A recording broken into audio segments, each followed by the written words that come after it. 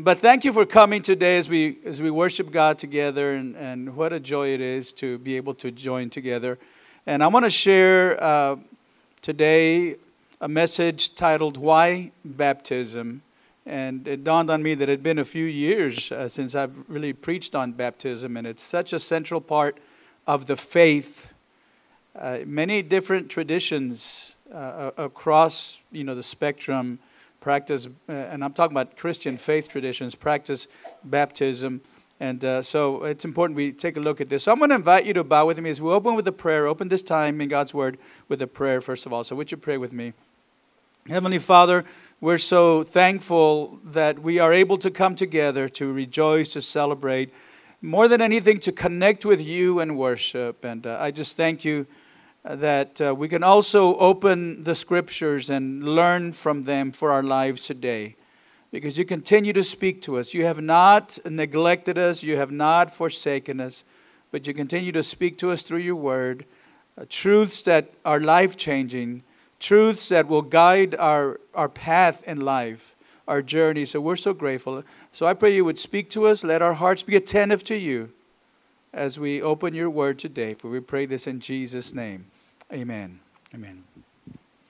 Well, those of you who know me well, family members and some friends that know me well, know that there is one food that I hate immensely.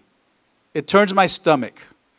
I have a strong aversion to this food. I'm going to tell you what it is. I hate pickles. I hate pickles. I hate pickle juice. And I hesitate to tell people because then they try to get me to eat pickles. I hate the smell of pickles. Everything about pickles I just don't like. And so my family gives me a hard time about this. Years ago, when my niece Araceli was a youth pastor here at Solid Rock, she was right out of college. And so she was working with our youth. And she had an idea that she mentioned to me for a missions fundraiser, for a Speed the Light fundraiser. And I didn't say no, but I didn't really jump at the idea, and maybe that's why she didn't follow through, and I'm glad she didn't follow through on this idea, because her idea was to set a fundraising goal for missions, for the youth, with a stipulation that if the youth met this goal, I would eat an entire pickle. And I thought, first of all, I don't think I can eat an entire pickle. I'd probably throw up, and even just smelling it and taking one bite of it, I just can't. There are things that if they get put into, for example, if they get put into my hamburger accidentally, like I don't eat onions either, but if they put onions in my hamburger, I just take them out. No big deal. There's onion. I like food that's cooked with onions, but I don't eat the onions. I just move them off to the side. But if there's a pickle in my burger, it's like, that's it. Cancel everything, go home. I can't have pickles. And so now you're asking, what does a pickle have to do with today's sermon on baptism? Well, you're about to find out. And so, and I'll get there in a minute, but the teachings of Jesus involve none of the ceremonies of the Old Testament. The Old Testament, the Jewish people in the Old Testament had a way of worshiping God that was established by God, and it included rites and rituals, sacrifices, and so forth. And so when Jesus came along, and with the new covenant, when he established the new covenant, there weren't any of these ceremonies or rituals or features. There's nothing in the Scriptures that established that. But he did leave us with two ordinances, with two concrete ways of connecting with Jesus and connecting with other believers. And I'm speaking, of course, of communion and water baptism. Communion and water baptism are the two ordinances that are practiced by many Christian churches, including the Assemblies of God. We are an Assembly of God church, an Assemblies of God church. And so we practice these two ordinances. Neither of these makes us a Christian, but they're both important because they tell us what it is to be a Christian, to become a Christian. And they're both established by Jesus. So today I want to talk about water baptism. And as I said, answer this question, why baptism? Now, the basis of water baptism, the reason we practice this, is found in the words of Jesus in Matthew 28. So let's go to Matthew 28, beginning with verse 18. These were some of Jesus' last words before he left his disciples and ascended back into heaven. And so he said this, then Jesus came to them and said, all authority in heaven and on earth has been given to me. Therefore, go and make disciples of all nations, baptizing them in the name of the Father and of the Son and of the Holy Spirit, and teaching them to obey everything I have commanded you. And surely I am with you always to the very end of the age. So again, people's last words, if somebody knows that they're about to end their life on earth and they have last words for their family, they carry a lot of weight. Or even somebody leaving a position at a job and they're saying their farewell speech or whatever it might be. Those last words are always very significant, and it's certainly the case here with Jesus, because his last recorded words here are about baptism. And this is a direct command from Jesus. And as we'll see in a few minutes, he not only commanded it, but he actually set the example by being baptized himself. So let's start by defining the word baptize in the Greek. I don't read Greek. I didn't study it other than on my own by reading some books, but I didn't take a class on it. So I have to rely on reputable scholars. And all of them, all the reputable scholars agree with this definition. The word in the Greek is for baptize is baptizo. Baptizo. Now, when we normally hear the word baptize, we think of a baptism in a church, right? Whether it's a built-in baptistry. A lot of churches are going this route, hot tubs, things like that. We don't have a built-in baptistry here. That's why we're doing this water stock tank. But this is what we think of. We hear baptized, we say, oh, yeah. In fact, when we bought this, one of the places that I went to look at them, when we bought this tank, when I mentioned I'm needing this for a church, the guy says, oh, for a baptism? So, I mean, it's like what we think of. We normally think about that. But what's important to understand is that in the Greek, the word baptizo was not originally a religious word.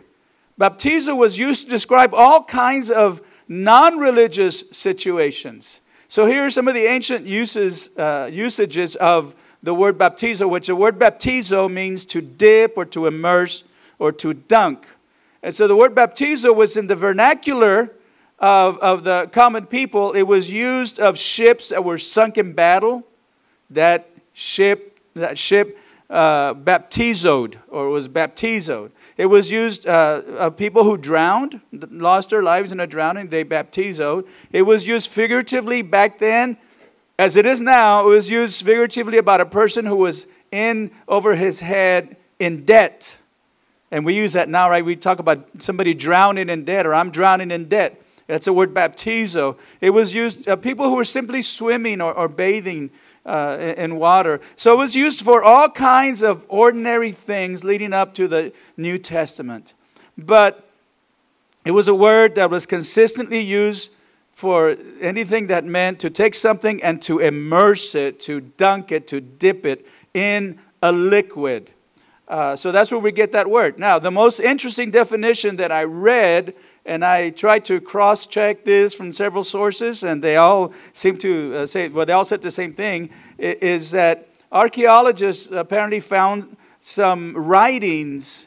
This is from 200 BC, some writings by a Greek poet named Nicander. This Greek poet, who's not only a poet, he was a physician, he was a grammarian, and so kind of a Renaissance man. But Nicander, 200 years before Christ, came up with a recipe in which he used the word baptizo. And this was a recipe for pickles.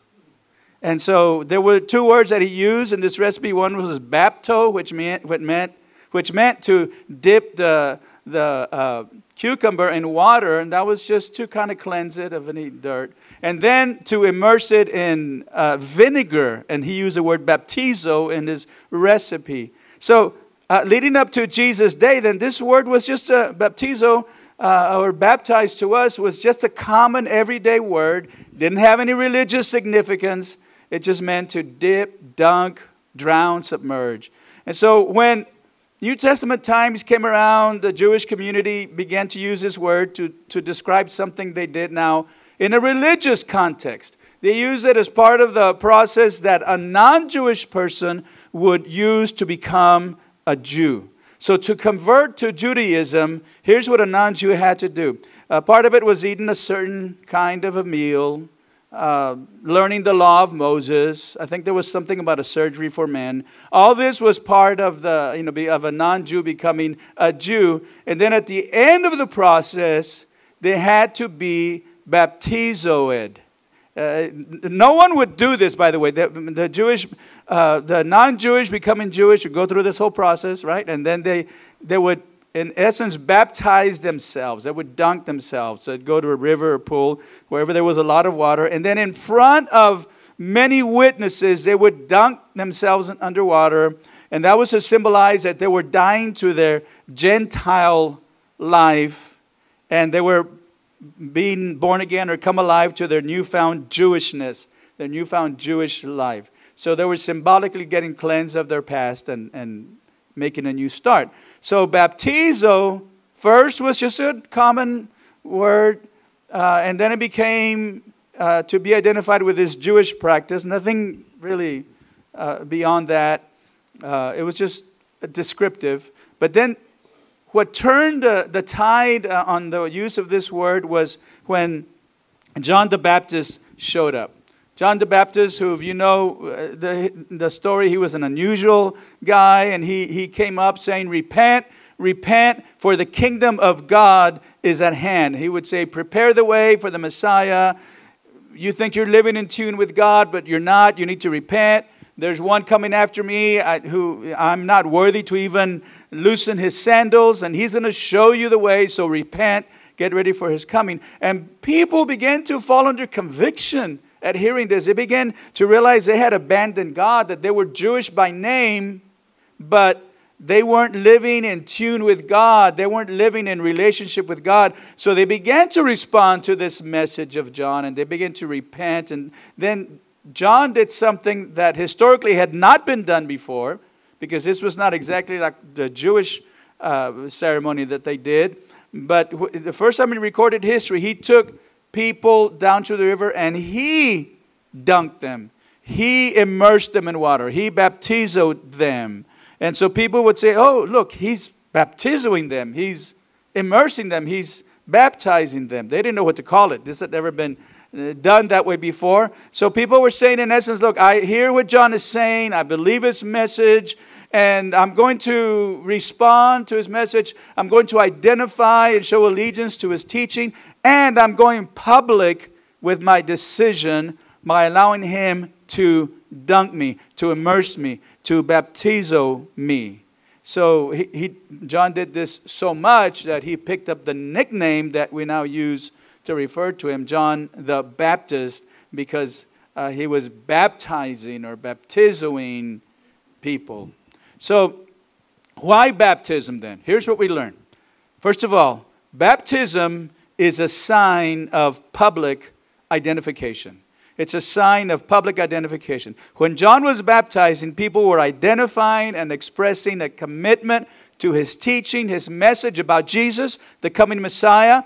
And so when a non-Jewish person dipped himself or herself to become a Jew, they were identifying with Judaism and leaving their Gentile life behind. So in the same way, when a person came to be baptized or when a person now comes to be baptized in a Christian church like ours, what they're doing is they're coming to publicly identify with Jesus Christ and with his church, with his people.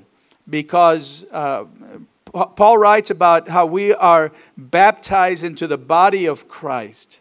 So it's a baptism, it's identification with Jesus and with the church and with the family of God. They're saying, "I'm not ashamed of the gospel, and I don't mind if people know that I'm a Christian. In fact, I want them to know." So even from back then with the Jews and then what John did, and today, there's this sense of we're going public. I'm going public with my decision. Secondly, we learn that a little more specifically, this is along the same lines, but a little more specifically, baptism is how we identify with Jesus in His death and resurrection. So it's not just going public, say, I'm a follower of Jesus now, but it's how we identify specifically with Jesus in His death and resurrection. We read about this in Romans 6:4, where Paul writes this, "We were therefore buried with Him through baptism into death, in order that just as Christ was raised from the dead through the glory of the Father, we too may live a new life." There are different ways to baptize. We baptize by immersion.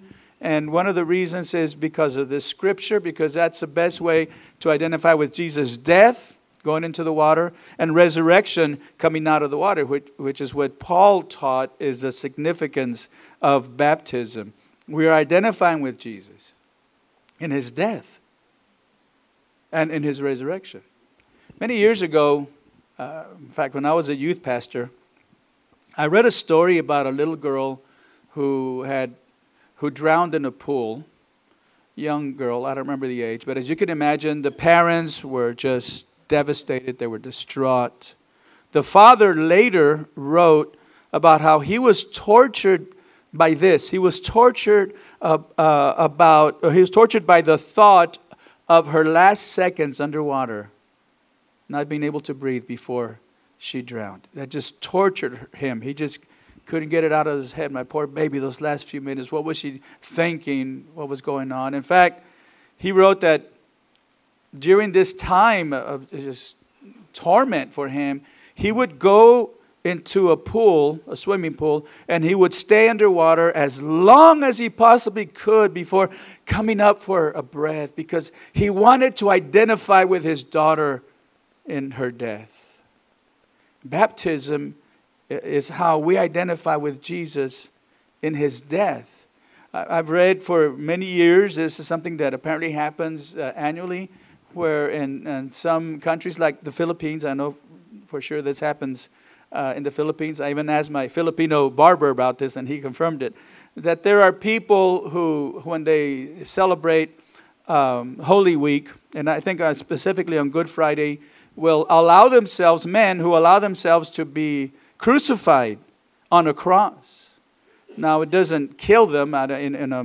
This is literally a crucifixion, so I'm not sure how it happens, because some of them, they'll come down off the cross and maybe do it again next year. But their whole idea is they want to identify with Jesus. Their devotion to Jesus is so strong, they want to identify with Him in His death. But Paul would say, you don't have to do that. You don't have to do that. You just need to be baptized, because when you're baptized, you're identifying with His death and His resurrection. And as he says in Romans 6:4, we've been raised to a newness of life. That means that our future in Christ is bright. And so that's one of the significance. That's why baptism, because it's how we identify with Jesus in His death and in His resurrection. And then the next one is this: baptism demonstrates the depth of our commitment. It demonstrates the depth of our commitment. And of course, I use that word depth on purpose, because we're talking about being immersed, but the depth not of the water or whatever, the depth of our commitment. How serious are you in your commitment to serve God? Because once you go public, then hopefully you think twice before you decide to turn back, to turn away from God. That's one of the functions, I believe, of baptism, to serve as a form of accountability. To ask the question, do you mean it enough to go public? Your decision to follow Jesus, do you mean it enough to go public? Or do you want to play it safe and just kind of be a closet Christian? It demonstrates the seriousness, the depth of your commitment. Ladies, how would you feel if your husband had said to you, those of you ladies that are married, if your husband had said, I really love you, but why do we have to get married? Why do we have to make it public? I mean, what's a marriage anyway? It's just a piece of paper, right? I don't need a piece of paper to love you. Well, he might be saying, I love you, but not really enough to make it public and to make myself accountable to you. And I think baptism is much the same thing. It demonstrates the depth of our commitment. One more thing before I finish.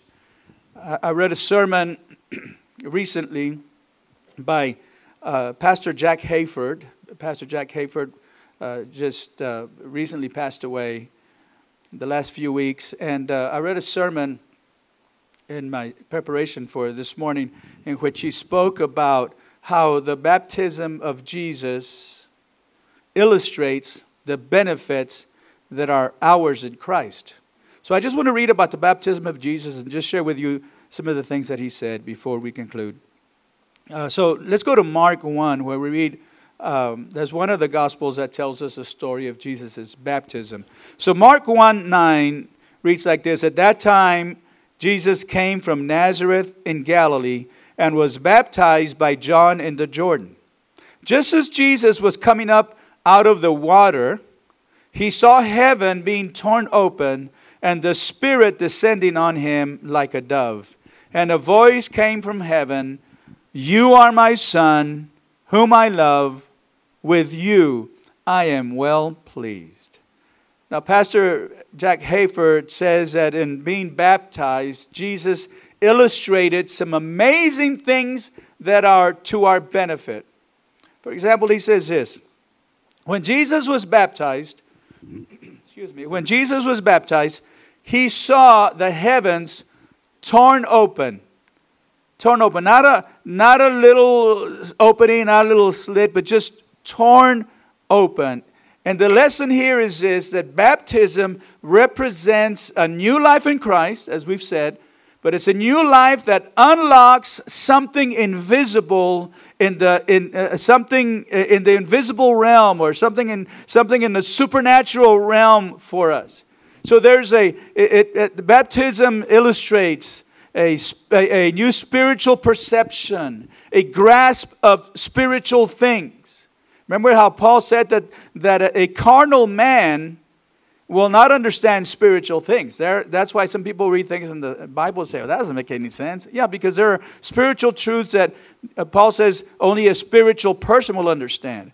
And so the heavens being open is a reminder or an illustration to us that there is something in the invisible realm that opens up for us, a perception, a grasping of spiritual truths and realities, a becoming available to the supernatural power of God, knowing that there is more than this physical realm. There is a supernatural realm, and there is a power of God that is available to us from the supernatural to use and to enable us in the physical.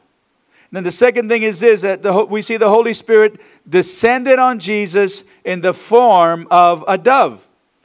And Jack Hayford says that the lesson here is that baptism is a reminder that the Holy Spirit will come on us to prepare us and to enable us for a life of ministry and a life of service. So we're not left alone.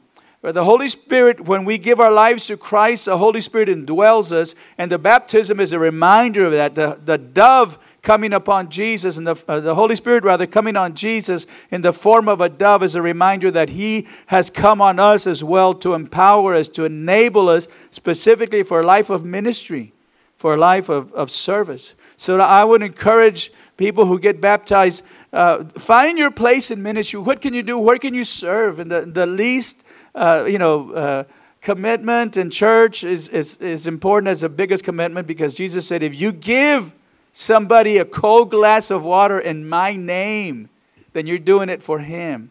And so we need the Spirit of God to minister and to serve others. And then finally, we see that God the Father spoke words of approval when He said, "You are my Son whom I love. With you I am well pleased." He spoke words of approval. He spoke words of pleasure. This is divine pleasure.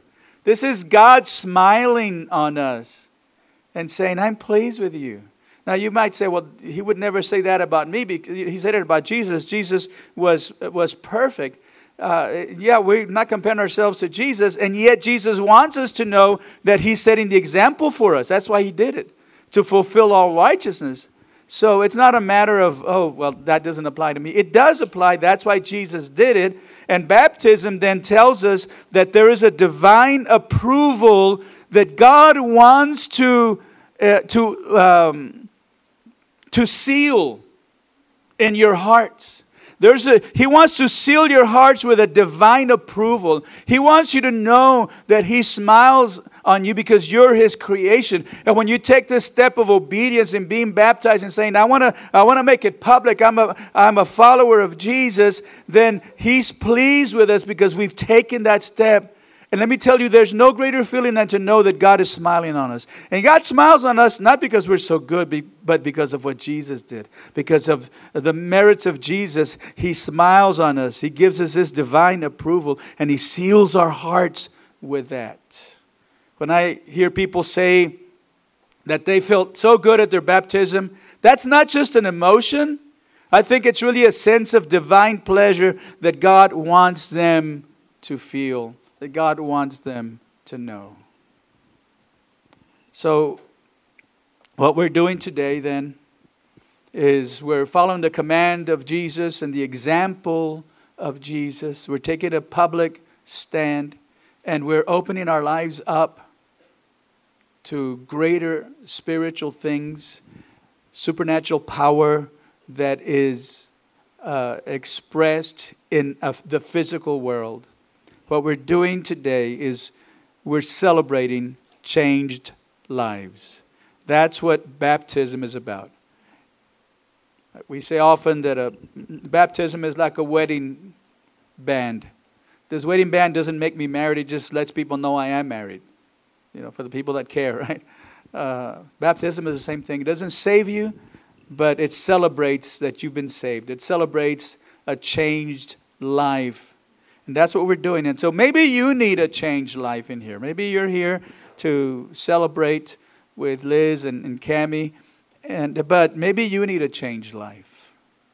You don't change it by going through the baptism without first turning to Jesus. I've heard through my ministry, I've heard people say, I was baptized before, but I really didn't know what I was doing, and I really wasn't committed to God at that time. The baptism doesn't save you. But if you're someone who you need a changed life, turn to Jesus today.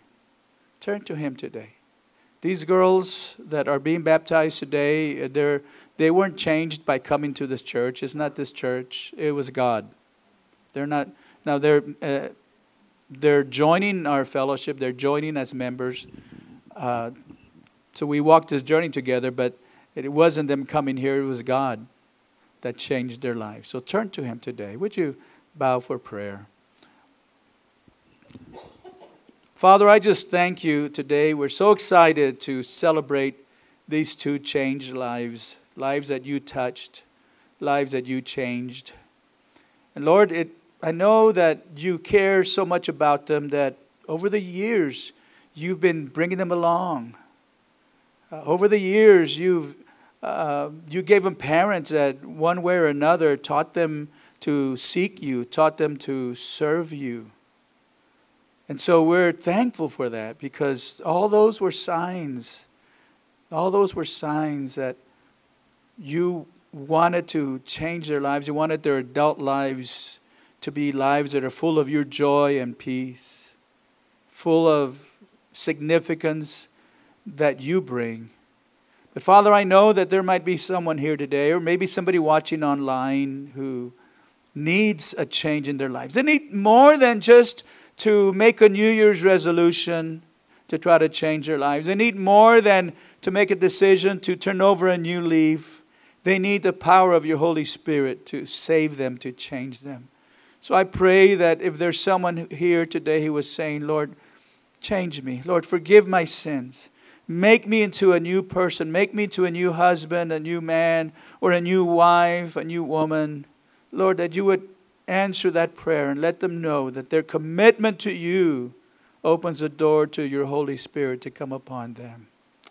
And Lord, I just thank You for Cammie and for Liz and the others that will join us in membership today. And I pray, dear God, as we celebrate them, that Your name would be glorified. But we pray this in Jesus' name. Amen. Amen.